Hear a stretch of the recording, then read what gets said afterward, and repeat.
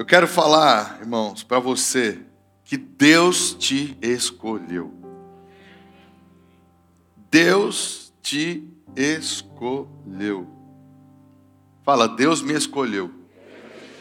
Você consegue entender a grandeza dessa frase? Será que você imagina um prêmio que vai ser dado de recursos para toda a sua geração, até a sua terceira e quarta geração? Quer dizer, eu, meus filhos, meus netos e meus bisnetos serão abençoados por uma grande recompensa. Uma recompensa que alguém vai receber se for escolhido por quem tem tanta riqueza e tanto poder. Imagina uma pessoa entrando aqui para escolher uma pessoa aqui dentro, para dar uma riqueza e compartilhar com ele uma herança que chegaria até os bisnetos. Alcançaria os bisnetos. Você ia ficar assim, espero que seja eu, espero que seja eu, espero que seja eu. Então, se você ainda está pensando assim, você não entendeu. Este é você. Porque Deus pode te dar tudo para todas as suas gerações a partir de agora. Deus já está te dando tudo a partir de agora. E Ele te escolheu. Eu consigo ter tanta clareza no meu coração, que é por isso que eu sou tão grato a Deus pela minha salvação, porque eu sei que eu não sou merecedor, eu sei que eu não sou perfeito, mas eu entendi que Deus me escolheu. Se eu chegar aqui, Anderson, você é o escolhido, você vai receber agora uma herança. Eu tenho o poder de dar para quem eu quero a herança, acabei de te dar. Ele seria o quê? O grande sortudo, o grande escolhido.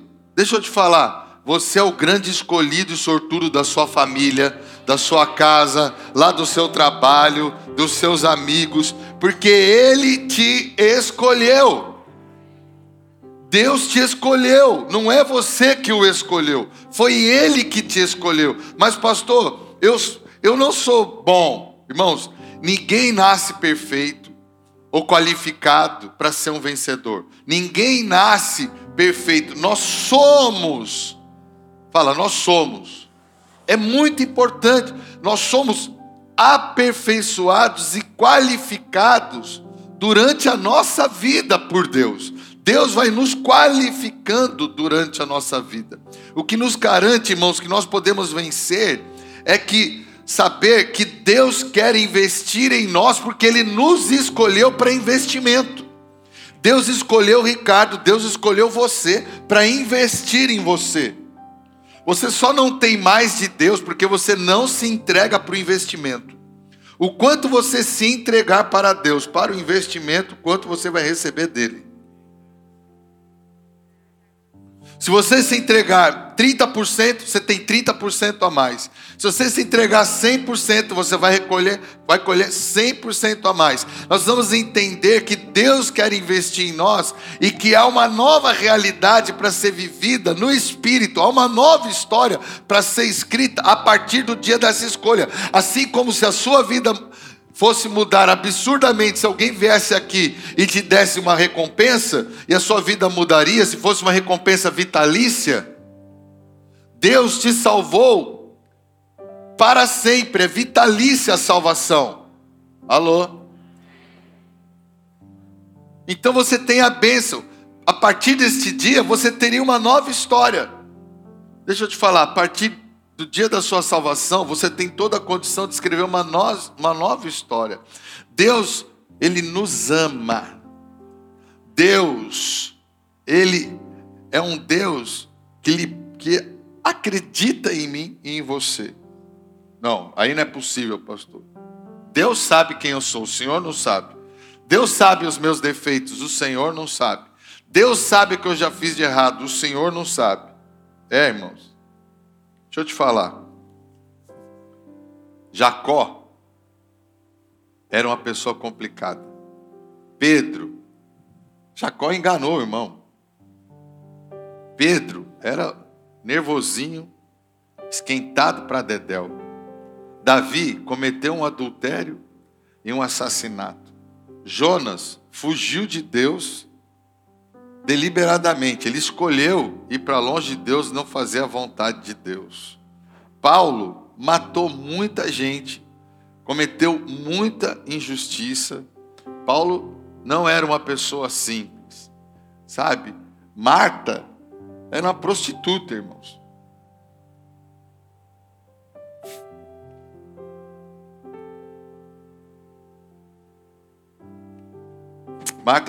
Maria Madalena era uma prostituta. Era muito complicado as pessoas. Deus usou pessoas, irmãos, Tomé era incrédulo. Deus usou pessoas complicadas. Deus não olhou, irmãos, Zaqueu era um ladrão, um usurpador do povo, dos próprios irmãos dele.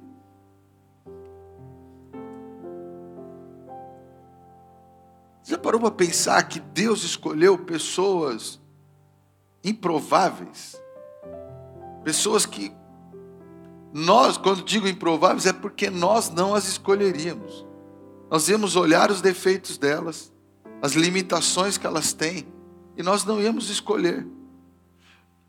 Quando a gente fala Deus nos escolheu, a gente pensa primeiro em nós, em quem nós somos, se nós somos merecedores. Olha só, ninguém aqui é merecedor. Porque é tão grande a bênção que Ele nos deu quando nos escolheu, que nenhum aqui poderia ter feito bastante para receber. Deixa eu te falar uma coisa, Deus chama pessoas cheias de limitações. Sabe por quê? Porque Ele quer capacitá-las. Ele quer investir nelas, porque Ele quer usá-las para a edificação da igreja, essa igreja que nós temos falado. Os imperfeitos, os improváveis, irmãos, eles são pessoas especiais para Deus, sabe por quê? Porque são aqueles que realmente sempre vão precisar dEle. Não seriam sem Ele. Você se julga um limitado, um imperfeito ou um improvável? Que bom, você é o escolhido. Ele escolheu. Sabe, nós precisamos aprender a confiar em Deus, não na nossa força. Nós não podemos colocar os nossos olhos no homem e no homem. Quando eu falo agora aqui, é você mesmo. Você não tem que olhar para você. Você não tem que olhar para a sua capacidade e dizer, não, mas isso eu não vou conseguir. Você vai falar, se Deus quiser, eu consigo. Se Deus me permitir, eu consigo. Pela graça de Deus, eu consigo. Nós temos que aprender a depender da graça de Deus, depender da sua misericórdia, depender do seu poder. Temos que aprender a esperar nele, porque é Ele que cuida e faz as coisas acontecerem na minha e na sua vida. Por quê? Porque Ele nos escolheu e o plano desse é este: fazer acontecer. Amém? Abra sua Bíblia em Romanos capítulo 5.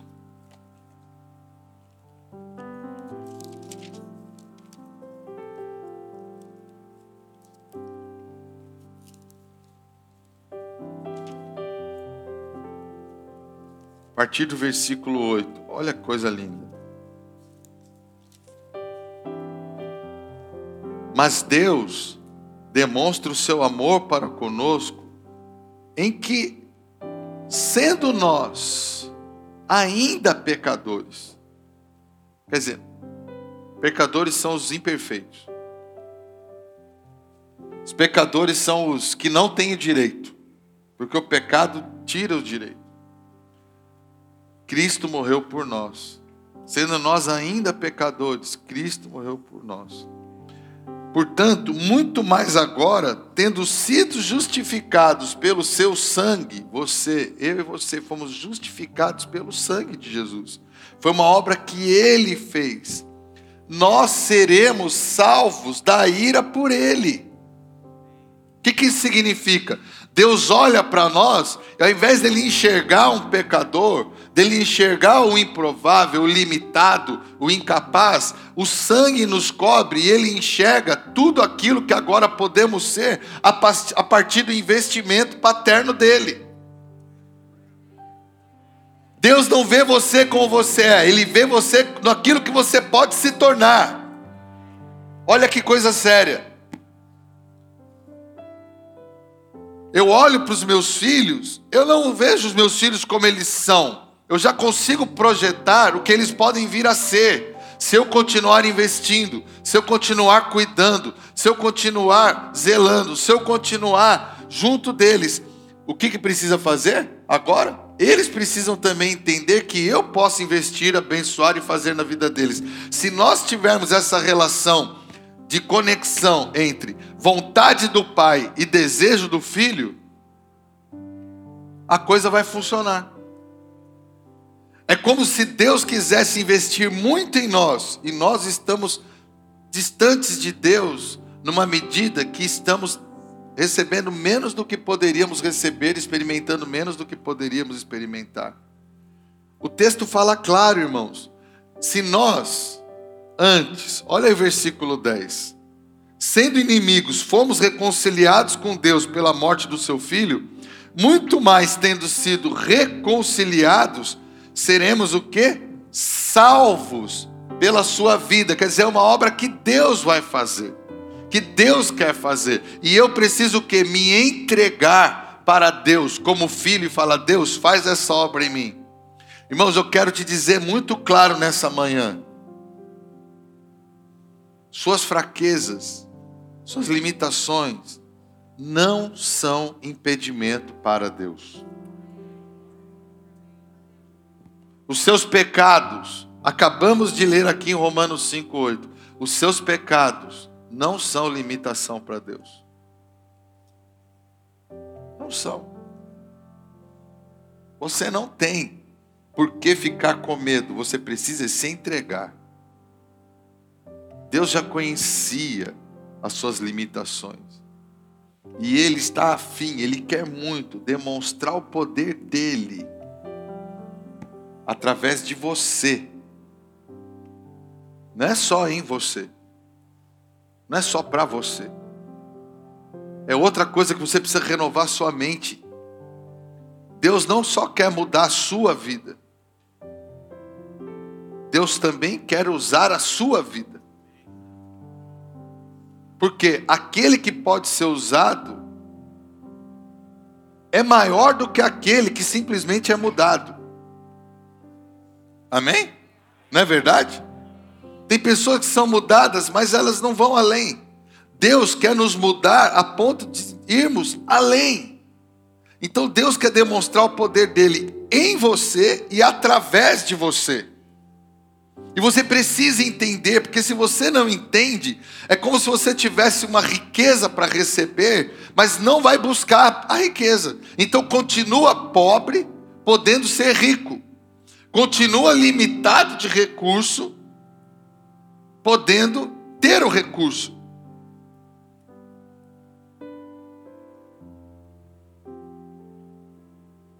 Eu comprei algo que eu gosto lá no eBay.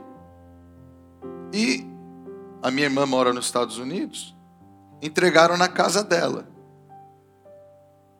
Quer dizer, eu possuo algo, mas não usufruo de algo porque eu não tenho como acessar esse algo, porque nós não podemos viajar agora para os Estados Unidos.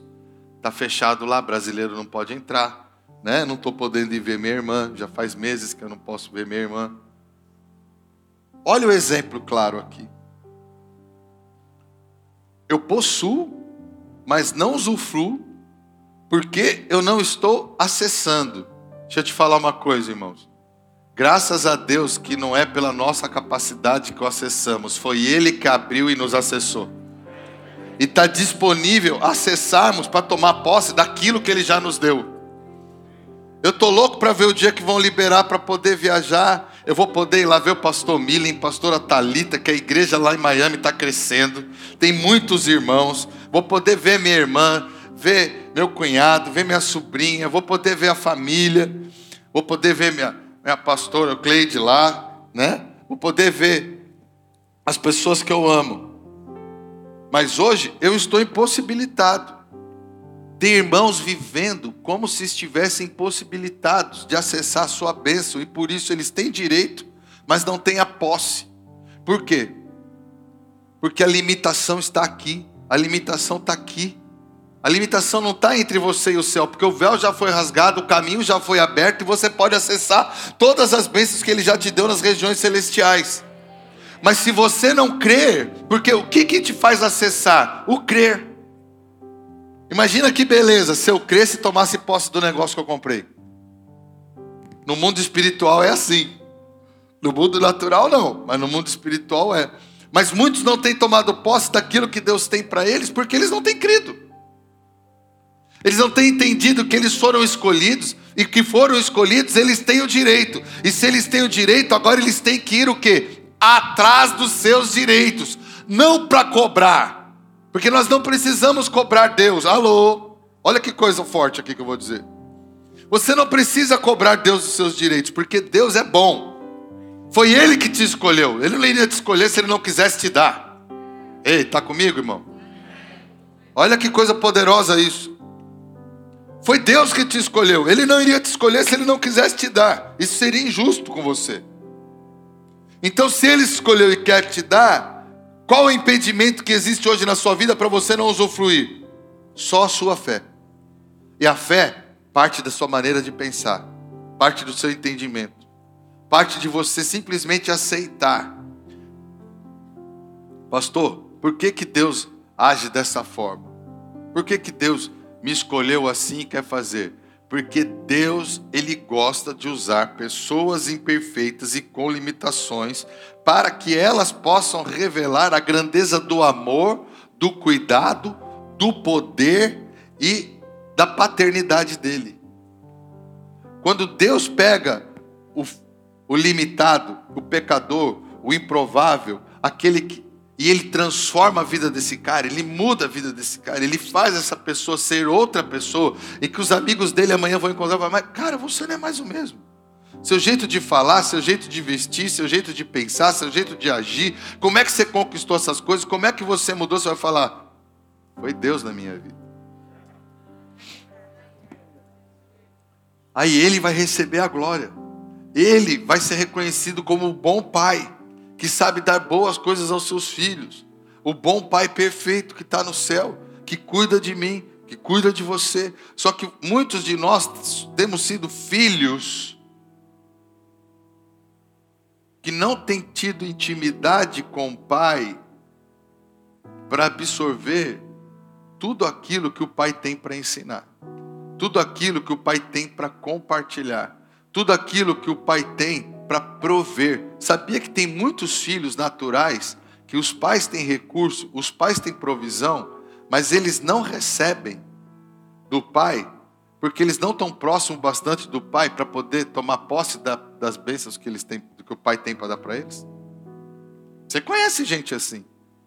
Você conhece gente que se torna tão independente que ele não usufrui dos recursos que o pai tem, porque ele não tem intimidade o bastante com o pai para usufruir os recursos que o pai tem. A mesma coisa está acontecendo com a igreja. Muitos filhos de Deus, escolhidos por Deus, para se tornarem filhos a partir da adoção, eles não usufruem daquilo que Deus tem para dar para eles, porque eles não gastam tempo com o pai o bastante para usufruir.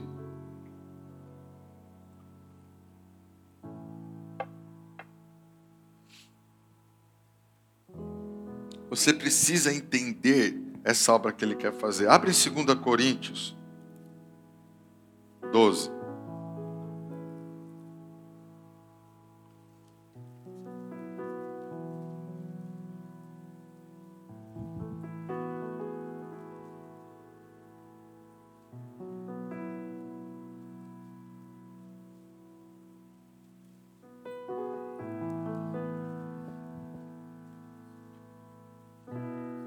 Segunda Coríntios,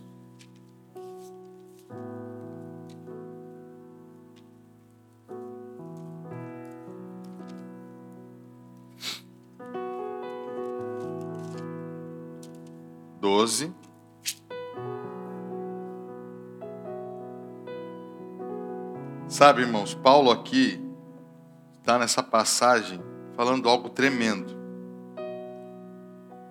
Ele está nos ensinando a partir de um cara bem maduro, que ele era já na presença de Deus. Ele está nos ensinando como o favor de Deus funciona sobre a vida dos homens. E qual é a forma de Deus de operar.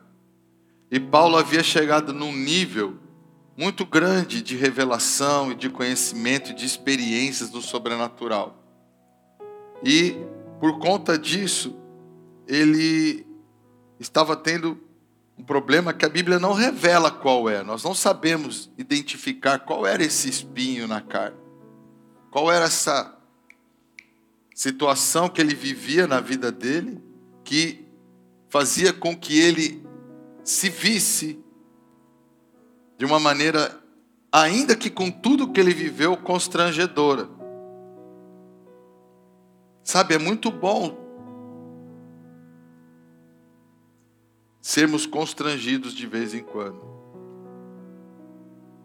para a gente não esquecer de onde veio nem quem a gente é. Mas aí, Paulo, nessa circunstância, ele começa a orar e fala, por essa coisa, né, aquilo que eu estou passando, versículo 12:8. Eu supliquei ao Senhor 3 vezes para que ele se afastasse de mim. E ele disse-me, olha o que ele disse, a minha graça é suficiente para ti, porque a minha força se aperfeiçoa onde? Na fraqueza. Sabe, é na fraqueza do Ricardo que eu começo a descobrir o grande poder de Deus e o poder de Deus começa a mudar. Eu fico pensando em Moisés. Moisés foi conhecido como o homem mais o quê? Mais o quê, irmãos? Manso da terra. Espera aí. Ele matou egípcios. Como assim? Porque a fraqueza dele foi aperfeiçoada em Deus. Ele era aquilo. Depois da experiência com Deus e da convivência com Deus, estar na presença de Deus, que foi o que ele passou, justamente depois daquele advento do homicídio, que ele teve que fugir, né? E acabou indo viver com o sogro e acabou tendo uma vida distante do Egito para depois voltar. Foi naquela comunhão com Deus, depois também no deserto, com Deus trabalhando a vida dele, a fraqueza dele foi tão aperfeiçoada que ele foi conhecido como o homem mais manso da terra. Então o poder de Deus se aperfeiçoa justamente na nossa fraqueza. Olha o que ele continua falando. De boa vontade, pois, Paulo falando, me gloriarei nas minhas fraquezas. Opa, não estou entendendo, pastor. Eu vou ficar feliz da minha fraqueza? Não. Mas eu vou agradecer a Deus que eu possa enxergar em mim lugares que realmente façam com que eu permaneça na presença dEle e o busque. E não ande mais em independência, porque é justamente a minha independência que faz com que eu não tenha aquilo que Deus quer me dar, ou que Deus pode me dar, que Deus pode se aperfeiçoar em mim. Então hoje eu entendo isso. Então ele fala, me gloriarei nas minhas fraquezas para que o poder de Cristo repouse em mim. Portanto, eu tenho prazer nas fraquezas. Eu não tenho prazer no erro que cometo, mas eu tenho prazer em saber que é justamente por causa das minhas limitações é que Deus me escolheu, é que Deus me ama, é que Deus quer investir em mim, é que Deus não desiste de mim, é que Deus tem muito para fazer na minha vida. Tenho prazer nas fraquezas, nas censuras, nas necessidades, nas perseguições, nas aflições, por causa de Cristo. Olha só, tudo que ele passava de dificuldade na vida dele, ele havia entendido que aquilo na verdade era um fator aproximador de Deus. Porque quando eu estou fraco, então Por quê? Porque é o poder de Deus operando na minha vida. Então, nós temos que aceitar, irmãos, uma realidade. Todos nós temos limitações na nossa vida, seja em ordem física, seja em ordem emocional, seja em ordem intelectual, seja até mesmo espiritual. Nós temos limitações. E Deus sabe, e Deus não liga para isso. Deus só liga para uma coisa: estar perto de você. Porque você perto dele será mudado, será aperfeiçoado, será fortalecido. Aliás, irmãos, deixa eu te dizer algo muito sério aqui. Ninguém aqui, por mais perfeito que seja, consegue impressionar Deus. Você não chama a atenção de Deus por causa da sua força. Você chama a atenção de Deus por causa da sua humildade. Só chama a atenção de Deus os humildes. Os soberbos, Ele abate. Os humildes, Ele exalta. Deus é atraído, olha o que eu vou dizer, preste atenção. Deus é atraído por pessoas que são fracas e que admitem isso. Se você for fraco e não admitir, Deus continua te amando. Mas quando você é fraco e admite, você não consegue. Irmãos, é muito grande o amor dele e a forma com que ele vem cuidar de você. É muito poderoso.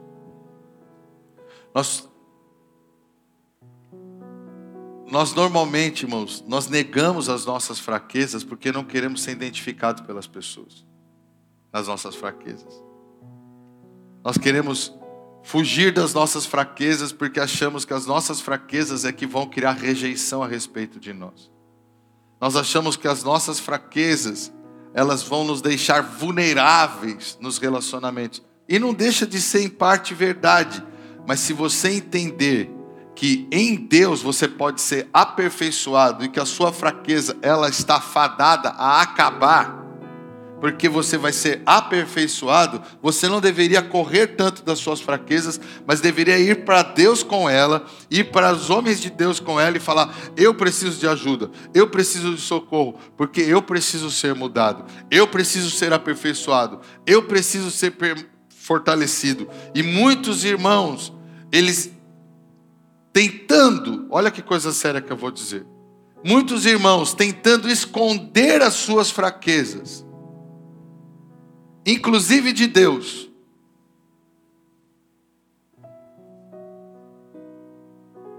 eles começam a forjar o impostor.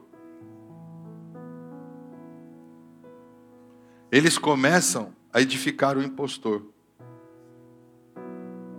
O impostor nasce daquele que não quer admitir o que verdadeiramente é. Se você não admitir quem você verdadeiramente é, você cria um impostor. O impostor nasce disso.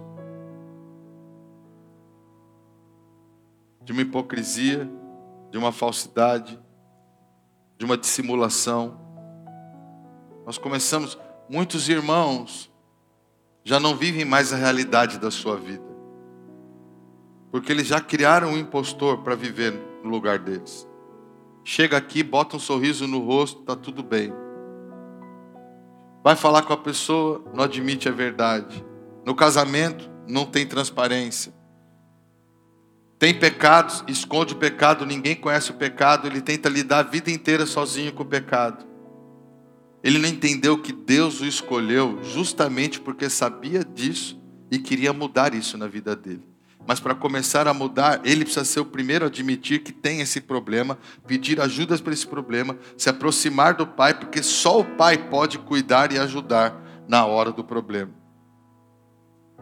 Um bom pai, uma boa mãe, eles nunca irão negar ajuda aos seus filhos. Não importa a idade do filho, não importa o pecado que o filho cometeu, não importa o problema que o filho está metido, se for um pai e uma mãe realmente responsável, cheio de encargo e de amor, ele vai ajudar o filho até o fim. Vai ficar, não que ele vá aprovar os erros, não que ele vá passar a mão na cabeça para os erros, não que ele vá ignorar ou até apoiar as coisas erradas. Não, se for uma pessoa boa, justa, correta, ele vai disciplinar, mas ele não vai abandonar. E o que ele puder fazer para ajudar, ele vai fazer. Imagina, a Bíblia fala assim, se vocês sendo maus, sabeis dar boas coisas aos vossos filhos, quanto mais o vosso Pai que está no céu não vos dará tudo aquilo que tens necessidade. Amém? Olha esse texto aqui, 1 Coríntios capítulo 1.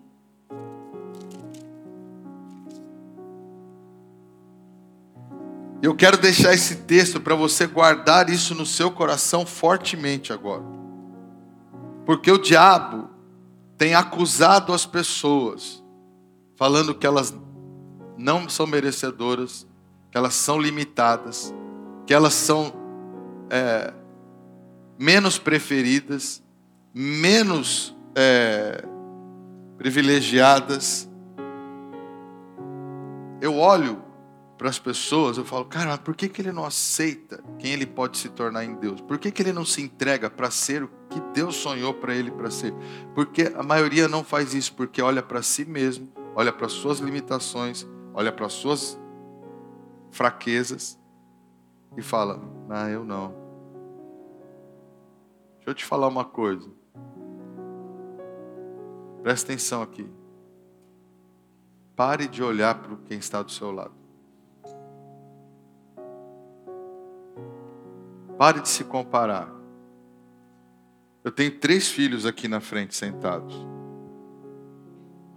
A maior tolice que os 3 podem cometer na vida deles é se comparar com o irmão. Cada um tem uma idade, cada um tem uma personalidade, cada um tem uma identidade. E mais, Deus sonhou uma história diferente para cada um deles. Se eles se compararem, quem cometer essa besteira entre eles 3, de se comparar com o outro, se diminuindo, se desqualificando, se desmerecendo, ou ainda achando que o pai gosta mais de um do que do outro, esse é o que vai ficar para trás no seu próprio desenvolvimento. Agora, quando eles entenderem, meu pai está dando isso para o meu irmão, está dando isso para o meu outro irmão, e para mim, se você não está tendo, é porque você está errando em alguma coisa no relacionamento com seu pai. Porque se você acertar e seu pai é justo, seu pai vai te dar também o que está dando para os seus irmãos. Ele vai investir em você também como investe nos seus irmãos. Segundo aquilo que é melhor para você. Porque o que é melhor para o Natan não é o melhor para o Ian, que não é o melhor para o Peter. Aquilo que o Peter é bom não é a mesma coisa que o Ian é bom, que o Natan é bom, sendo que o que o Natan é bom é diferente do Peter e do Ian, assim como do Ian é diferente do Natan e do Peter. Isso é claro. Deixa eu te falar, não se compare com ninguém. Olhe para o seu pai e fala, eu tenho o DNA do meu pai, eu hoje sou um filho de Deus, e eu vou ser uma grande pessoa nessa terra, porque os filhos de Deus são grandes. E eu vou desenvolver a minha própria história, o meu chamado. Eu vou escrever a minha história, porque Deus me escolheu. Eu sou o sortudo, escolhido. Eu falo para os meus filhos, vocês são sortudos, serem meus filhos. Tem a responsabilidade, tem as obrigações, tem os ônus, mas tem os bônus.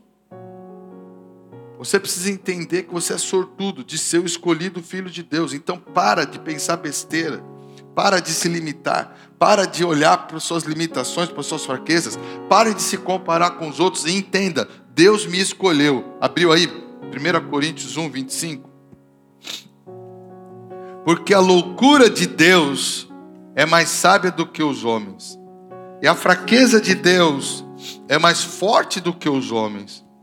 Porque vedes o vosso chamado, irmãos. Fala, chamado. Que não são muitos os homens sábios segundo a carne, nem muitos os poderosos, nem muitos os nobres que são chamados. 27. Mas Deus escolheu. Deus escolheu as coisas loucas. Pastor, acho que sou meio maluco. É você mesmo que Deus vai consertar. Pastor, tem hora que eu falo, acho que eu sou doido, porque eu não consigo dar certo. Eu não consigo fazer. É você mesmo que Deus ama. Mas todo mundo sabe que eu sou meio destrambelhado. É. Deus escolheu as coisas loucas deste mundo para confundir os sábios. Se você acha que você era meio doidinho, bem-vindo ao clube. Tem um monte de doidinho aqui. Que Deus quer aperfeiçoar. Deus quer sarar. Deus quer transformar em sábio. A sabedoria dele. Para o cara olhar, porque como que ele vai fazer para confundir o sábio? O sábio vai olhar e falar, mas esse era o doidinho. Como é que o doidinho chegou e eu não cheguei? Como é que o doidinho está chegando onde eu cheguei se ele... A vida desse cara era toda destrambelhada, ele não tinha um parafuso. Como é que esse cara agora está como está? Porque Deus Então haja como escolhido. Deus escolheu as coisas fracas deste mundo. Deus não escolheu o fortão.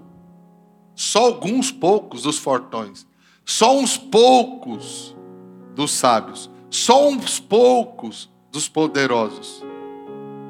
Então esse texto deixa claro que aqui dentro tem gente muito sábia de natureza? Tem uns caras diferenciados. Tem os poderosos? Existe. Mas tem nobre? Tem. Esses foram chamados, são os poucos.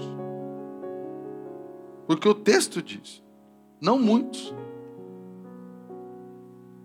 Porque a grande maioria é que vai realmente fazer a diferença. Eu não sou nobre, não sou sábio, nunca fui poderoso. Eu sou dos malucos fracos. Mas Deus está me aperfeiçoando. É por isso que eu não largo dele. Deus escolheu, irmãos, olha o versículo 28 que o texto diz. Deus escolheu as coisas vis. As coisas que são desprezíveis. Pastor, eu nem tive família. Pastor, eu fui um indigente. Pastor, eu não tive nada disso aí que o senhor falou de paternidade. Pastor, eu já cometi muita maldade, os vis. Eu já fiz coisas que, se alguém soubesse aqui na igreja, nunca falaria comigo. Sim. Olha que o texto aí tem um sim, ó. As coisas que não são. Ele escolheu as coisas que não são.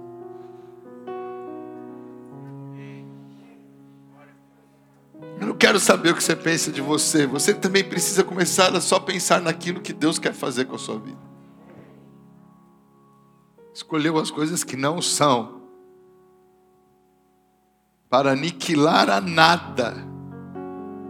Para aniquilar a nada. As coisas que são. Para que nenhuma carne se glorie na sua presença. Falando, eu sou o cara. Não. Você vai falar, Deus, obrigado, porque o Senhor me tornou. Obrigado, porque o Senhor me escolheu. Você pode dizer, Deus me... Fica de pé. Você consegue agradecer porque Ele te escolheu? Você é o sortudo da sua família. Você é o sortudo dos seus amigos. Porque Ele te escolheu, você não merecia. Mas você se encaixou na categoria dos fracos, dos desprezíveis, dos vis. E Ele falou, é esse cara aí que eu vou cuidar dele. É dela que eu vou cuidar. Pai, obrigado, Senhor, porque o Senhor nos escolheu. Obrigado porque o Senhor nos amou quando nós ainda éramos pecadores e não olhou para nada a não ser para o nosso destino e futuro que o Senhor queria nos dar. Oh, Jesus. Agradeça, irmão. Eu já agradeci muito meditando nessa palavra, falando, Senhor, obrigado porque eu não sou digno.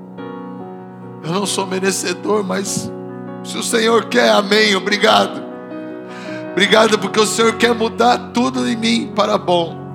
Porque o Senhor não cansa de investir e me amar. Pai, obrigado, Senhor.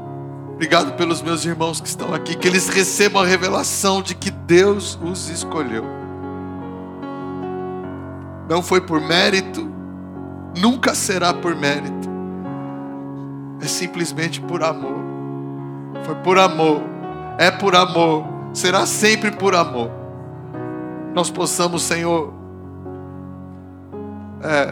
rejeitar todo pensamento de limitação, de rejeição, de frustração, de comparação.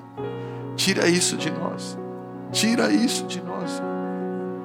Tira do coração de cada um dos meus irmãos e irmãs aqui todo e qualquer espírito de comparação. As frustrações fiquem para trás, porque o novo está por vir. O novo está por vir. Que haja, Senhor, uma revelação de que só é necessário buscar o Pai, estar junto do Pai, que as coisas acontecerão. Em nome de Jesus.